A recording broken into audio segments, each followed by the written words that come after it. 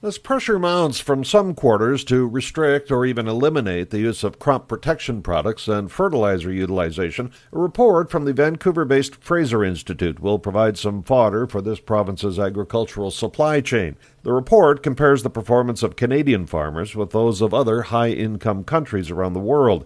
And on that measuring stick, we do pretty well. Now, critics of long-targeted nitrogen use and runoff, and the report ranks Canada as number 3 among the OECD nations considered.